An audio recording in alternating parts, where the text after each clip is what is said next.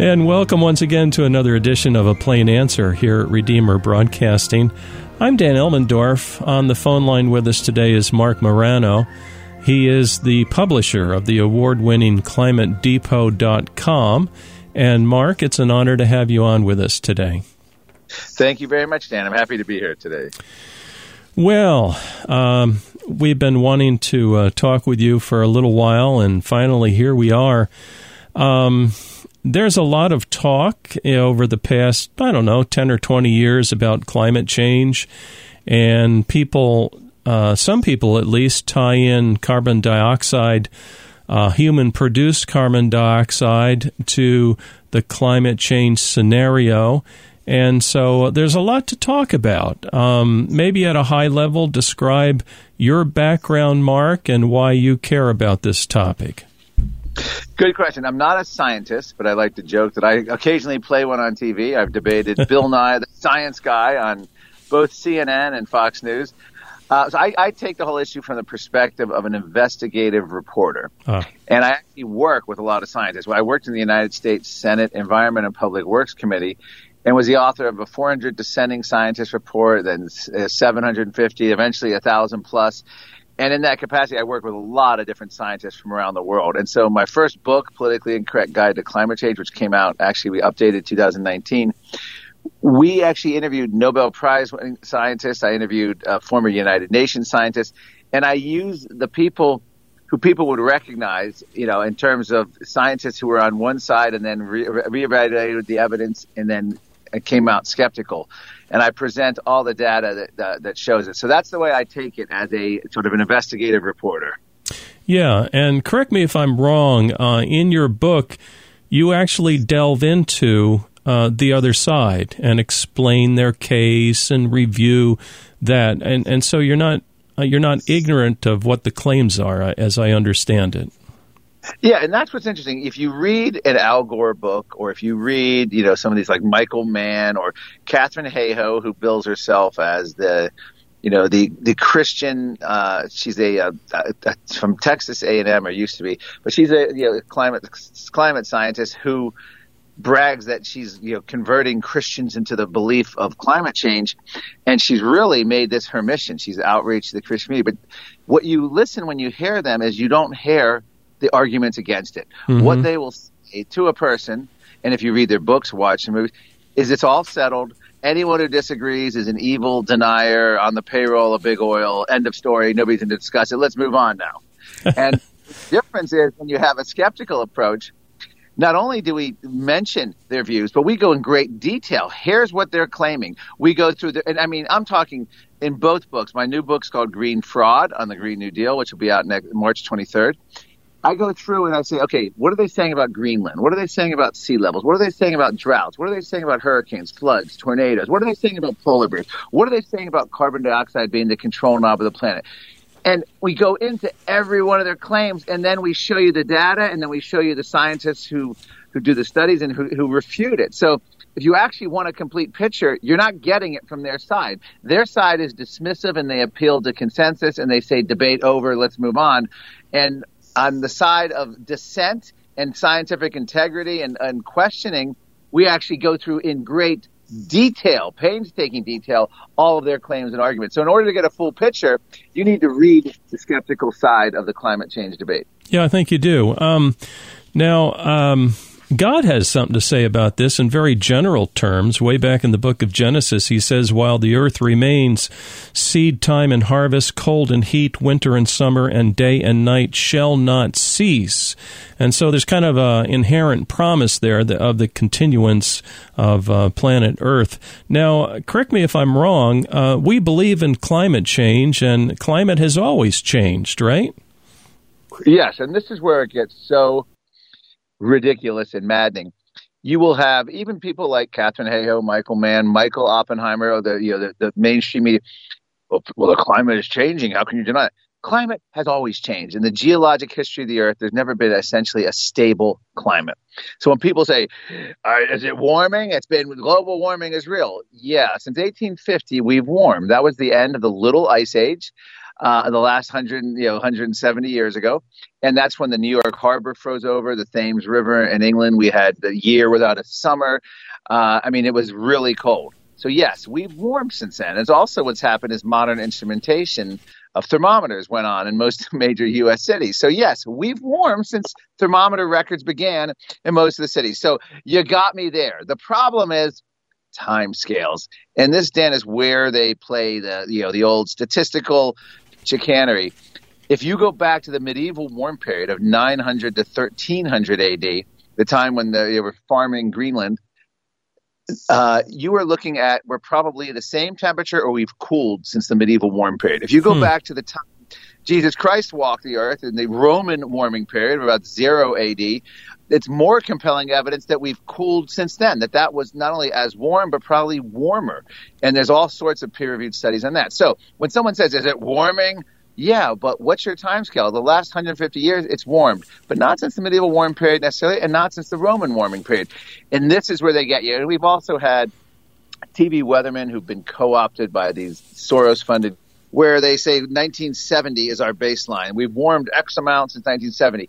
So what they do is they pick probably one of the coldest years and coldest periods of the 20th century when we had the man-made coming ice age scare, the global cooling scare of the 1970s. Well, remember when we had tipping points and they blamed bad weather, floods, hurricanes, droughts on cooling time. They also see a greater national security threat.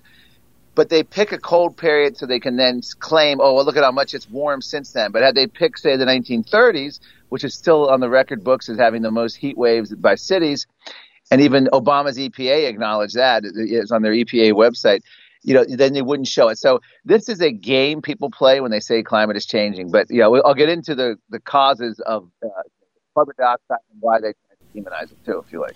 Yeah, I like that. I just wanted to say that computer modeling is what it is, and it's sometimes it's not accurate unless it's calibrated. You have to say, okay, I'm going to model this, and now the scientific method says, let me look at the real output, equate that back to my model, and see if it matches. So if we were to do that with some of the modern climate models, is there a match? Okay, now that you brought in, I have a whole chapter on this in my first book, Politically Incorrect. Modeling is so important because it's a great, useful scientific tool, but the way the climate people have done it, they've bastardized modeling, if I can use that word. What they've done is they've done two different things. They basically tune the model. So in other words, if they want to show you, they actually replaced modeling. They replaced data with models. That's one thing they've done. And you'll say Antarctica has, this new study, it goes against everything because Antarctica has been gaining ice, both sea ice and land ice, contributing to sea level lowering. So how do you scare people about Antarctica? Well, when current reality fails to alarm, you come up with some scary climate models. Sure. And you say predictions now of 2050 are much more dire than they were just 5 years ago. And what they do is they now don't even look at real data. They'll say our models that are derived from past data measurements, we had to fill in the gaps with our model. They show the ice is melting now, and they also show that trends are going to continue and that it's going to be radical melting and sea level rise. But what they've done is with these models, they predict both outcomes. And I actually go through, and there's I have a film out called Climate Hustle as well. Climate Hustle 2, it features Kevin Sorbo, the actor, narrating. We go through and we show they predicted the opposite. So with these models, they predict more snow, less snow, more malaria, less malaria, more wind speed, less wind speed, more lightning strikes, less lightning strikes. And it goes on and on and on like almost every major issue. And so what happens is if you predict both teams to win the Super Bowl, you can always claim you're right. So we have so many climate models coming out saying, you know what, I'm right, I predicted that. Yeah, but what about all the 90% of the other predictions which failed on that? And you predicted the exact opposite. So it's like they can just select which model prediction they want. And the media, of course, runs with it and goes along. There's a story out the Associated Press just did. Global warming is causing wind speed. I can't remember if it was the increase. This week they said it, and then they had done one a few years back where global warming is causing wind speed to decrease. And there's no irony of it. There's no sense of, maybe we should address the earlier contradiction. It doesn't matter. They're just on to the next issue. So climate models are used as a tool to cover up the lack of alarming climate data to scare people, because they can use, mostly models are used to scare the bejesus out of people. They want you afraid, and that's how they do it, with model-based, very scary predictions. Well, I'm old enough now that when I was a kid growing up and entering into my teens, particularly when I was a kid, the prediction was we were going to have a serious ice age, and whatever human response was causing that, shame on you, etc. And now it's going in the opposite direction, supposedly by the same people. But do you remember that? I mean, we were supposed to be going through an ice age. Yes, and it's funny you should say that. Yeah, I can do a shameless self-promotion plug here, Dan. My book, which comes out March 23rd, Green Fraud, Why the Green New Deal is Worse, wherever fine books are sold, has an entire chapter devoted to the coming ice age scare of the 1970s. Yes. Yes. And about it, you had National Academy of Sciences, you had the CIA warning about it, but what's most shocking about it is the same solutions proposed then mirror today's green climate agenda. And I go through point by point. They believe that our fossil fuels caused global cooling before fossil fuels caused global warming. In the 1970s, they said the aerosols from our fossil fuel use and coal was going to go up and block the sun and cause global dimming, which was then going to plunge the earth into, frigid temperatures, affect crops, make extreme weather worse, create all sorts of, national security threats and war. And the solution was gutting capitalism, sovereignty limiting international treaties, wealth redistribution, and regulations basically on every aspect of our life. It is eerie. It is creepy. And I go through point by painstaking detail and show you what they claimed in the 1970s and how it doesn't matter what the scare is. It's always the same solution. And so it brings up the larger point of this whole agenda, I think, our whole conversation. It's not about the climate. In the 1960s, the same solutions were proposed for overpopulation. The 1970s, global cooling. They've had it for resource scarcity, for Amazon rainforest deforestation. Whatever the environmental scare is, it's always about government takeover and control in every aspect of our life. And that's the shocking part. It's never been about the science. Yes. That's fascinating. Anyway, let's keep going here. CO2 is, sometimes it's described as carbon. I think they do that because they want to make it look dirty. But CO2 is a harmless, wonderful gas.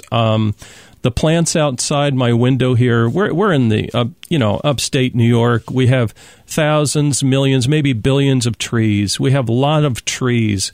And they are, if they could talk, they would say, boy, I really like this carbon dioxide. Can we talk a little bit about carbon dioxide? I know that it's a greenhouse gas. I understand that. I'm not convinced that it's quite the lever as they want to make it out to be. Yeah, and this is where, like what you just said about greenhouse gas, this is where they get people to say the science is settled. You hear John Kerry, this is high school physics. Here's the bottom line. Yes, increased CO2 can have a warming effect on the atmosphere. The problem with that is it's kind of like a Grand Hotel lobby. You put in a space heater and turn it on. Will that have a warming effect on that lobby? Yeah, it would. But there's a lot of other questions to ask. Are the doors open? What's the temperature outside? Is there a central, air conditioning on, counteracting that one space? So this is the question. And it's just like that with the atmosphere. There are literally, and even the climate activists themselves at their publications admit, there are hundreds of factors that influence our global temperature, so to speak, which is a construct of what they've created. It's not really such a thing as a global temperature. But for argument purposes, hundreds of factors influence the climate. Everything from ocean cycles to water vapor, methane, tilt of the Earth's axis, the sun, clouds, and all sorts of feedback mechanisms that they don't even come close to understanding. So what's happened is it's not the simple story you've been told. More CO2 equals a warmer world. If we get this level, Earth will rise 2 degrees, 3 degrees. We need the UN Paris Agreement. This is what they want you to believe. It's not. If you look at the geologic history of the Earth, and I went and interviewed Robert Giegengag, hundreds of peer-reviewed scientific studies, the head of the University of Pennsylvania, Ivy League Science Division. He actually is a liberal academic who voted for Al Gore, but he's just appalled when he saw Al Gore's first film, An Inconvenient Truth. But he explained to me, in looking at the ice core data, 90%, of the Earth's geologic history, CO2 levels have been much, much higher than today. And so what it is right now, carbon dioxide is in a CO2 famine. And if you look at it, 90% of the Earth's geologic history, the Earth has been much warmer than today. So first of all, you realize that CO2 is not driving the climate. 90% of the Earth's geologic history was too warm to have ice at either pole. And so this is the picture that emerges. And then if you look at the more recent ice core data from Antarctica, it'll show you that temperature led carbon dioxide, and then the oceans would outgas more CO2. So CO2 could not be the control knob of the climate. Because if temperature is leading carbon dioxide, it's not the other way around in the geologic history. And that is where Al Gore, even his producer, Laurie David of his film, did a chart where she reversed it and she tried to show that CO2 went up first and then temperature dramatically followed. But it was the exact opposite, and they had to issue a correction. This was a scholastic textbook because they were trying to promote this idea that more CO2 then leads to temperature increases. But in the ice core data, it's actually a temperature increase leads to more CO2. And the reason for that is the CO2 ends up outgassing from the ocean. So this is the biggest argument we have in terms of the entire climate debate. They claim it's a simple mechanism. More CO2 equals a warmer world, and we have to stop this. And it's just not that simple. And not only that, but even NASA has acknowledged in peer-reviewed studies that in the last 50 years or so, the greening of planet Earth has happened as CO2 has increased since the Industrial Revolution from like 250 parts per million to a little over 400 today. We're about 410, 412 parts per million. More CO2 equals a greener world. More CO2 is good for plants and animals. Humans inhale oxygen. We exhale carbon dioxide. Well, it's fascinating, and I think what you're showing is there's so many factors. I happened to trip across one in my reading earlier today when I was thinking this through, and it has to do with a solar minimum that NASA has predicted for the next 2 solar cycles between 2021 and 2041, ushering in a period of global cooling like it did during the solar minimum of the 17th century. Have you heard of that? Yes. In fact, many Russian scientists, the Russians National Academy of Science, they've been predicting global cooling for years based on sunspot activity. Now, one caveat, though. No one really can predict the future, and sunspot activity and solar cycles are similar in a way to carbon dioxide. It doesn't mean the sun will end up overriding all these other factors, because if you go into different feedbacks and land use issues on the Earth, all kinds of things. However, with these solar cycles, there's many scientists predicting global cooling in decades ahead. It's something to watch. It's hard to say because no one can really predict the future. But interestingly enough, in the book, I detail UN scientists upset after attending astrophysicists studying solar cycles at a conference because he said they weren't buying into the CO2 as a control knob hypothesis that the United Nations was pushing. Well, that's huge. Yeah, and what they tried to do, though, the politics of the science of this, they try to defund those scientists, not allow them to be published, marginalize them, keep them out of the debate. We're watching the same thing now with anyone who dissents on COVID lockdowns or mask mandates. Those scientists losing their jobs, getting deplatformed, uninvited to scientific conferences. Same thing happened to climate. So after a while, eventually you say, hey, there's no climate skeptics left. There must be a consensus. Well, there's a reason they're not speaking out as loudly as they should, is because they've been silenced. And the people being silenced are anyone who talks about solar cycles and possible global cooling. Yes, and we saw some things. I'm going back to the model, if I may, one more time. Early in the COVID, you mentioned COVID, they were basing a lot on the Ferguson model out of the UK, and it predicted many, many, many more people dying than actually did. And so we have to be very careful on this modeling stuff. We do. In fact, the Neil Ferguson COVID model is literally a microcosm of the climate debate.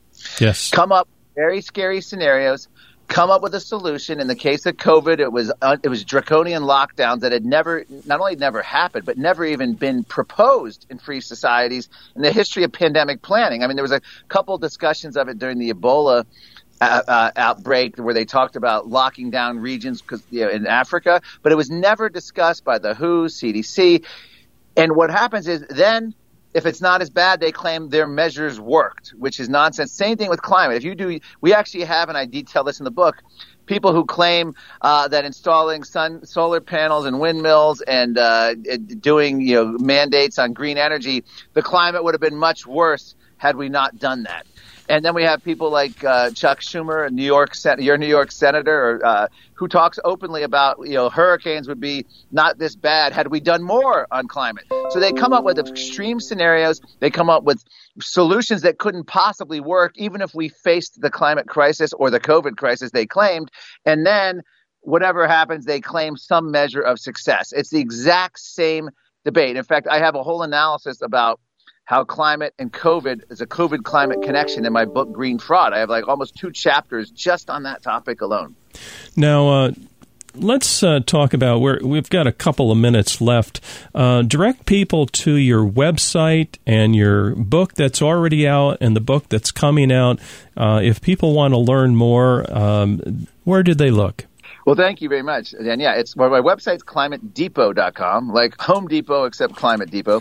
The first book was A Politically Incorrect Guide to Climate Change from 2019, the author being Mark Morano. There was one from 15 years ago called The Politically Incorrect Guide to Global Warming. That's a different book, and it's an old book, but mine is the brand new one.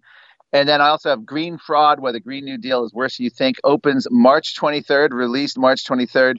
And on the top of that, Climate Hustle 2 with Kevin Sorbo is a good movie from last fall to watch because we make it entertaining. We go through all the wackiness, children's indoctrination, and both books deal with the children indoctrination, the green energy follies, and also some of the scary stuff that they're trying to do, like shrink human beings, openly talking about it, how they're using the overpopulation fears to control humans and family planning. I mean, this is really touches on it gets into religious aspects, morality and family planning, and whether the morality of having kids, climate activists urging people not to have kids, praising China's one kid policy, and basically praising Chinese one party rule as a way to accomplish things so you don't have the messiness of democracy. Yes. Well, I think we need to be very careful. Just because something is repeated over and over and over again does not make it true. And the major media outlets are all trying to scare us with this, and we shouldn't let them do that. We need to have an objective mind, look at the science. It's popular today, isn't it? They say, oh, you really got to look at the science. But in fact, I'm not sure they're looking at the science. I was doing some reading myself, and there's a lot of objections to what they're telling us. In fact, in closing, wasn't there a report of some 400 dissenting scientists? Yes, that was what I did in the United States Senate Environment and Public Works, and we eventually grew it to 1,000 plus. And then I retired from collecting the names because it was a huge database project.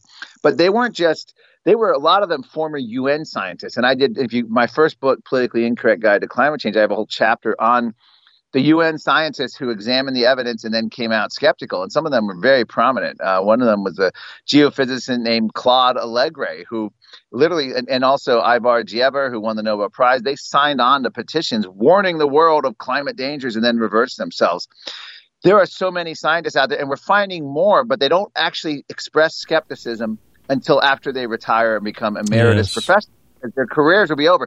One lady, first woman PhD meteorologist, Joanne Simpson, in the world, worked for NASA. She waited until she was retired in her late 70s and said, now that I'm retired, I can finally say it. I'm a skeptic. Yes. Now, imagine this woman, all the barriers she broke, but the one barrier she refused to break while she was an active scientist at NASA was to declare herself a skeptic. She was waited until after she retired to do that. It's amazing the power and the intimidation factor for anyone who speaks out against the climate narrative. Yeah, so true.